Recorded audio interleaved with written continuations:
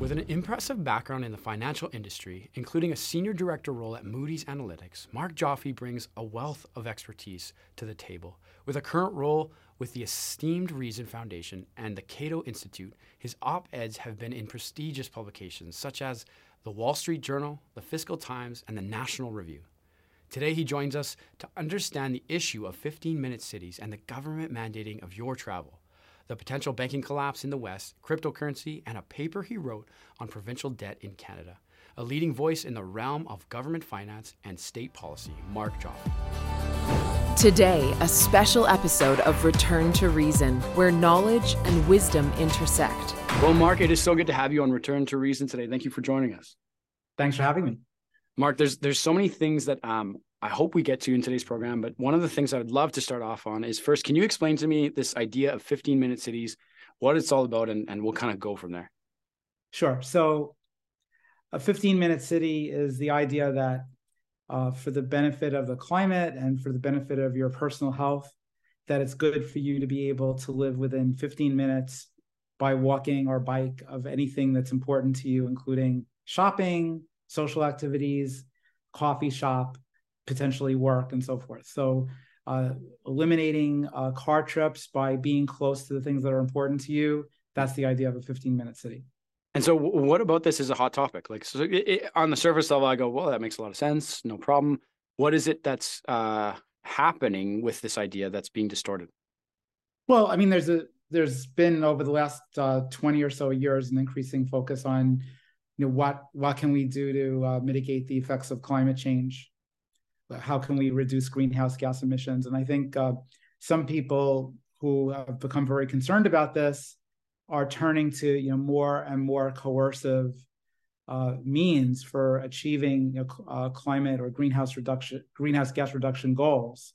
And so we've seen a case in Oxford, England, where they've come up with a plan that seems pretty totalitarian. So the idea is that to achieve the goals of people living within a 15-minute type of environment, the city is being split up into a series of zones, and you're not really supposed to leave the zone that you're in, except for extraordinary reasons. This is a real thing? Yeah. So the idea would be that you have to pay a fine. Oh. You'd be able to drive a few dozen times a year, but after you go beyond that quota, then you'd have to pay a fine each time you drove outside of your sector into another sector of Oxford. Okay, so this is where the issue arises. You are. It sounds like something North Korea would be doing. It's absolute. That's wild. Because I was going to say the idea of it makes sense. Minimize gas, cars, get on a bike, get healthy. Sure, like I can see all the benefits of keeping things close, but to restrict citizens into a zone, like what if my mom or mother-in-law or father-in-law aren't well and I need to take care of them and I have to go daily or every other day, or who's going to do that? Like, so I could, okay. I actually didn't know that this was actually a reality of what they were talking about with this 15-minute city idea. That's wild. Right. And that's engendered a lot of protests against this. It almost seems as though the climate seems to be higher priority than freedoms, than individuals, than the Canadian, or I guess whatever citizen is dealing with that. Yeah, this seems to be something that goes throughout the English-speaking world and the advanced economies generally. You just see a lot of these plans for restricting people's lives in the name of reducing greenhouse gas emissions. And I think I think there's a lot of people who are concerned about climate change and who want to reduce their greenhouse gas emissions. And I think there are ways to encourage people to do that voluntarily without these heavy-handed, top-down coercive measures that we're seeing. Well, yeah, for sure. And I think the real question that isn't, maybe they would say it's definitive, is one thing I've noticed is that they've changed the name from climate change to the name of climate change has changed a number of times in order to fit kind of whatever it is they're talking about. Where it had been global warming. Global warming. That's what I was thinking. Yes. Global warming now is climate change. Well, it's going, well, which one is it? And which one is pertaining? And then there's this obvious push for electric cars. But what's now rising to the top is, well, first of all, in California, one of the things that I came across was that they had to do rolling blackouts in order to help, because the power grid couldn't support all these electric cars, and that they're asking people to not plug in their cars at certain times. And you're going, what? Like, has no one thought beyond this? No one's thought this far ahead, and here we are doing rolling blackouts. And I can't imagine the impact that would have on society and people and health and hospitals, and you can't even, the list goes on. Yeah, California has an issue where they've really politicized the whole electricity or power market. So the idea is that we want people in California, which is where I'm talking to you from, to not use fossil fuels. Yep. So one thing that they're doing right now in the San Francisco Bay Area is planning to eliminate natural gas powered water heaters, and eventually natural gas powered stoves. Yep. So the idea is that your water heater, your stove, all your home appliances will have to be replaced, and with electrical appliances. And then, of course, we have a lot more people driving Teslas and other electric vehicles, and there are more and more incentives, both at the federal level and the state level, to get people to make that switch. But at the same time, there's a lot of reluctance to put on new power generating capacity unless it's the right kind of power generating capacity. So we've had one nuclear power plant that was going to close in 2025, but the governor realized that just didn't make any sense because it was providing 8%. It is providing 8% of the state's power needs. So that's gotten a stay of execution, but it's really impossible to build any more natural gas powered plants, certainly not coal. I wouldn't even advocate for a coal power plant. We have natural gas, which is plentiful and relatively clean. We should be able to have those. But the only kinds of electrical power generating facilities that are permissible are wind and solar. Yeah. And that takes up a lot of space. Yeah. And ultimately, I think it's very hard to replace traditional sources of power, of electrical power, with these newer sources in a very short period of time. And yet that's the kind of policy that we have. Well, yeah, because correct me if I'm wrong, but is not coal one of the largest productions of electricity? Coal? Yeah, definitely. Yeah, and especially once you get out of the Western world, right? Oh, China and India have a lot of coal powered plants. Well, and then it brings the question of if we're talking about country inferiority or superiority, and you're going to talk about whether one country cripples themselves and the other couldn't care less about climate change, we're putting ourselves in a position of weakness to other countries that maybe so there's a dance there as well.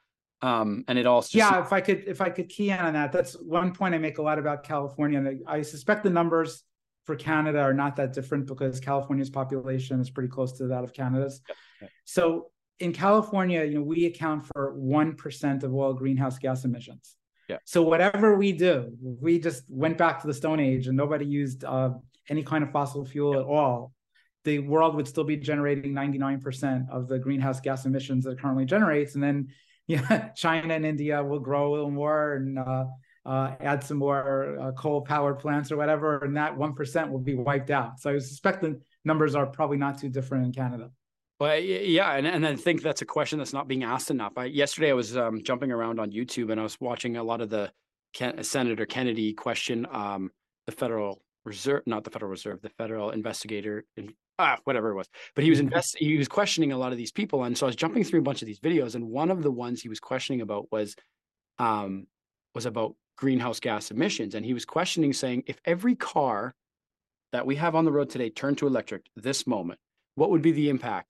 What would be the positive impact down the road? And his actual scientific result was 0.0001% by the year 2100. And so he was saying that is such a minute drop in the ocean that yet we're trying to convert all of our industries, all of our people, all of our power grids, all of our everything for such a minimal effect. Like, what are we doing here? And then not to mention if we go into the direction about cobalt and mining that and how it's unethically done in other countries and the effect that that's having and so on and so forth. It's just it almost seems as though it's just, I guess maybe I'll ask you this. Why is it that they're pushing this if it's negligible, the difference they're going to make? Where's this coming from?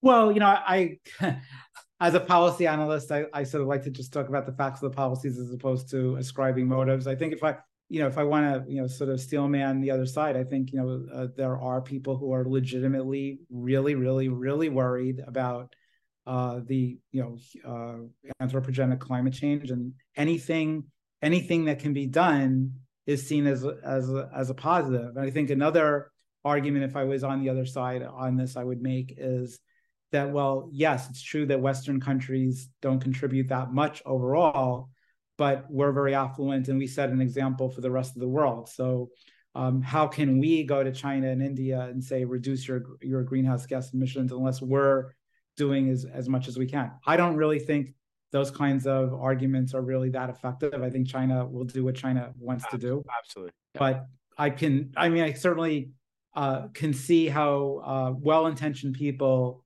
would come to the kinds of conclusions that we've come to. I mean, if I can pivot off of that, you think about what happened during the COVID era.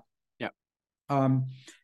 I don't know about people in your audience. I suspect they probably think similar to the way I did, but I thought lockdowns were terrible. I thought vaccine mandates were terrible, all these things, but I certainly understand why people advocated them without necessarily having an ill intent. I think they just thought that from a public health point of view, these were the kinds of measures that were needed to save lives. Unfortunately, I think they were largely ineffective and in many cases backfired. But yes, I certainly understand why people, for sure. And I believe in some of these things. At the very beginning, I didn't know a person who was against it all, like at the very beginning. But then once you started to see the numbers and the data and the stats, and you could start to make an informed opinion, that's when all of a sudden the questions started coming. But then the part that was the biggest red flag to me was when the questions were coming, you were being shut down, saying, don't ask those questions. And you're going, which is why I question about what is the intention between the greenhouse gas emission policies, because policy just is essentially,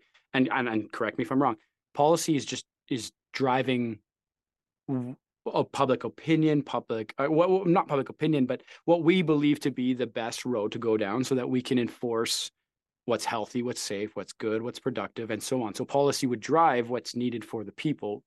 Would you agree? Yeah, but I mean, I think I would sort of reverse the thing. First, you affect public opinion, and then policies come out of that. Yes. Or you might put forward a policy and then try to drive public opinion towards that kind of solution.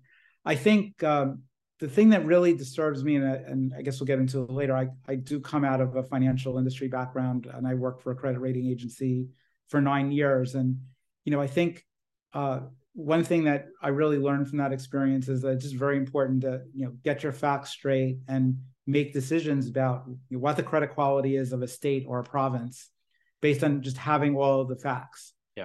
And when I look at what's happened with COVID, and when I now look at what's going on with climate change, although I think it started even before COVID, is that the facts are not presented in a complete way or an unbiased way so that the viewer can make a decision. So if you're watching many mainstream media outlets, you get just sort of one side of the story and you don't hear the other side.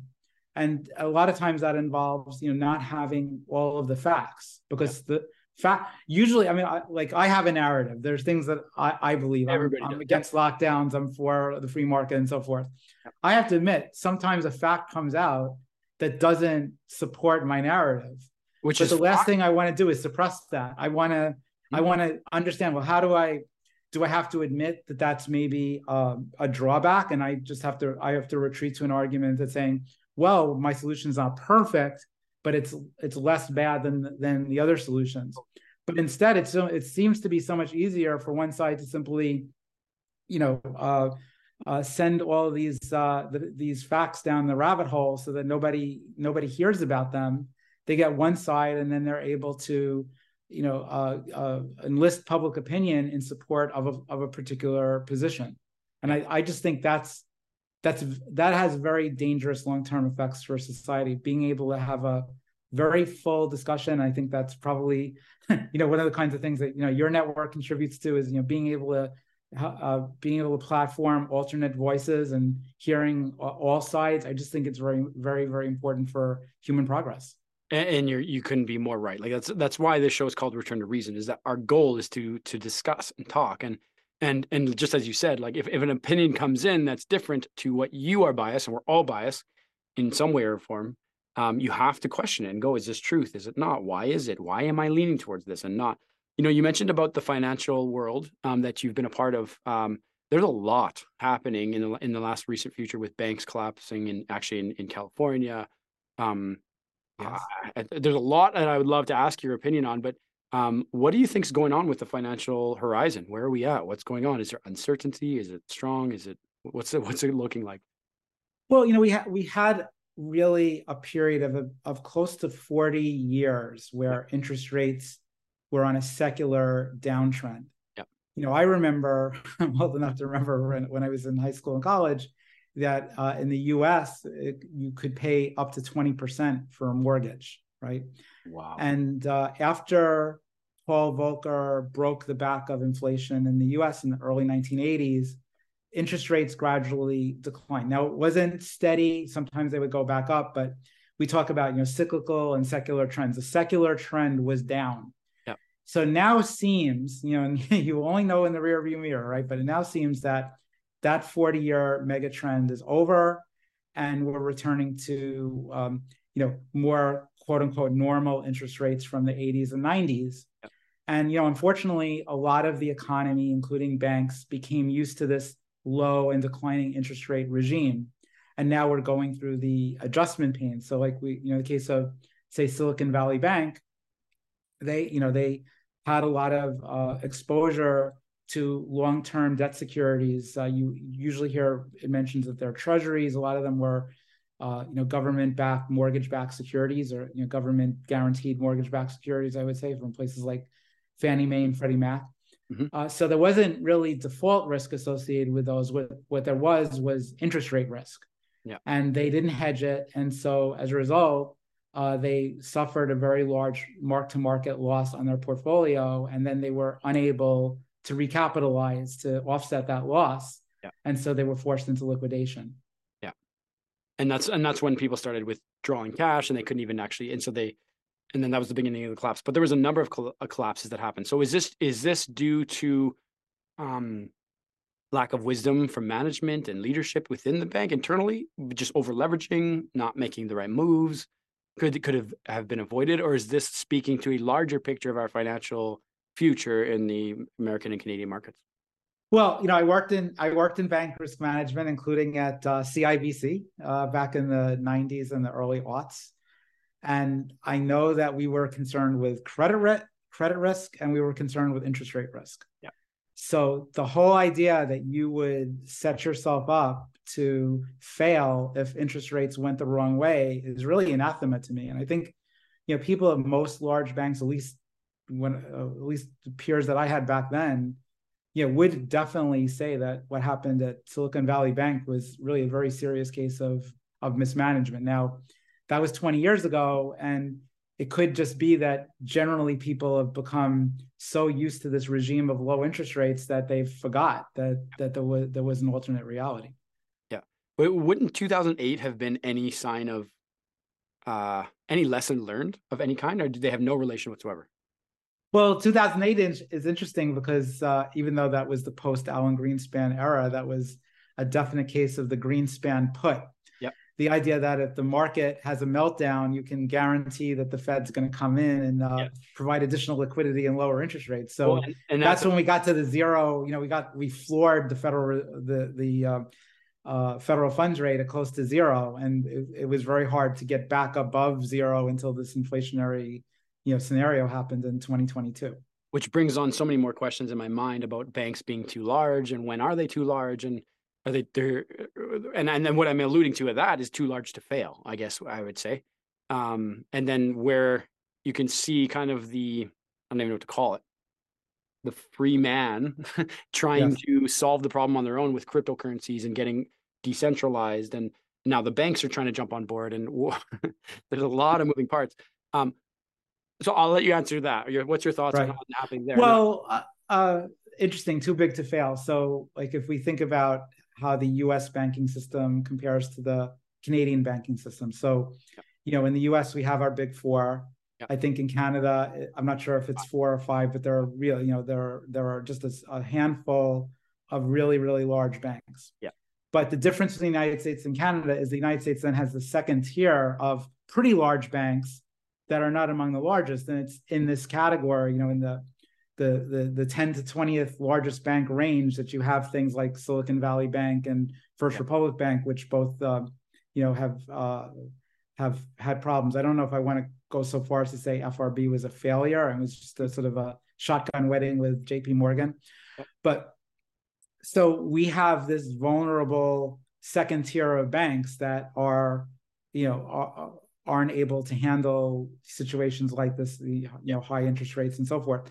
So I think that's, in a way, Canada, which is pretty much fully dependent on these too big to fail banks, may in fact be safer. Although then the next problem becomes, well, once the government bails it out, where does the government get the money to pay for that? Then it can change into a sovereign debt crisis, and that actually happened, I think, with Iceland, which is a very small country.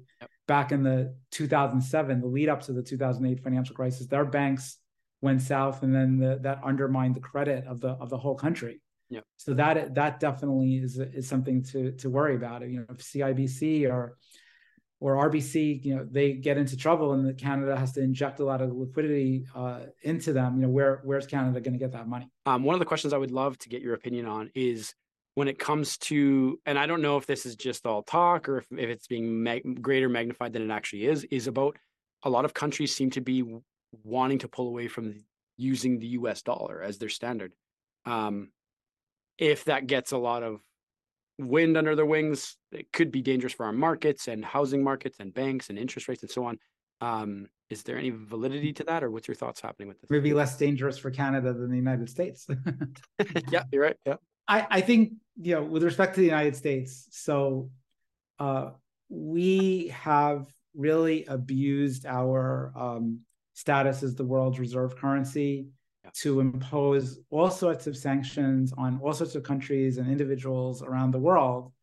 And I think a block of countries, associated with the BRICS, have become fed up with the overuse by the U.S. of sanctions. Mm-hmm. And I think that does start to jeopardize the U.S. dollar's standing. And for the U.S. dollar is a long way to go down, because the natural rival to the U.S. dollar is the renminbi, and that's in a country that has capital controls. And one of the advantages of the U.S. dollar is that it's not owned by a government that's employing capital controls. So I think we can do more to abuse it. Yeah. But I do think that there's ultimately a limit. And I think, Russia, China, Saudi Arabia, Iran, I think, these countries are going to find ways of Brazil. I think Brazil has been very active in this, of circumventing the dollar more and more. And I do think that the U.S. needs to be more careful with its foreign policy. Yeah, I think you're spot on the money. I feel like they first just need to figure out their leadership struggles, which will seem to sort out a lot of this. In one of our, when you and I first connected, you mentioned something about in 2012 the Canadian provincial debt. Yes. Do you want to just expound on that? Sure. So I did a study for the Macdonald-Laurier Institute, questioning whether the federal government would bail out a province that had excessive debt and got into a financial crisis. Yeah. And I think that there were two things in the study that were informative for my fellow geeks in Canada who are interested in sub-sovereign debt. One is, I found that it wasn't just Alberta that defaulted during the Depression. I'm not sure if you're aware that Alberta defaulted during the Depression, but it did. It actually turned out that all 4 Western provinces defaulted. Yeah. So there was that learning. And then the other thing was, I had developed and implemented a model to estimate the probability that that each province would default over a course of 30 years. And there was a surprising outcome, which is, I said that at the time in 2012, that Alberta was at the most risk of defaulting. Yeah. And the general reception to that was very negative. Sorry, go ahead. Would that be because it's dependence on minerals and resources? Yeah, I'll get to that. So at the time, and I don't know if your audience will remember this, but at the time, Alberta was a net surplus province, and it had really no net debt. Yeah. Now I see it's 87 billion. So I think I had some valid insights at that point. So there were two reasons why the model that I developed led me to that conclusion. One is the volatility of oil prices, which I had embedded in the model. At the time that everyone was so sanguine about Alberta's credit was a time where I think the oil price was $100 a barrel. And of course, we had a lot of drops after that. And then, of course, there's been increases as well. Yeah.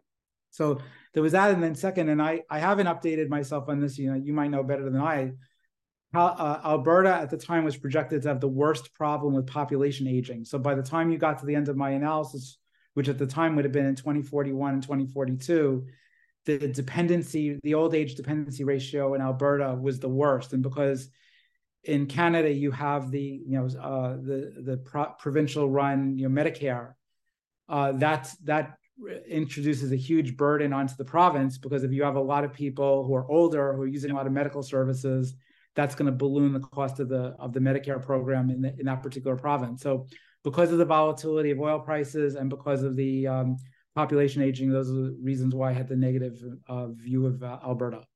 Yeah, absolutely. And those make a lot of sense. I wonder if that is still a relevant study towards the senior population. I don't, maybe I'm wrong, but it doesn't feel that way. It doesn't feel like we have that. I know that there's a few places down in like Lethbridge, Alberta, that has some of the highest senior population there. I know that for sure.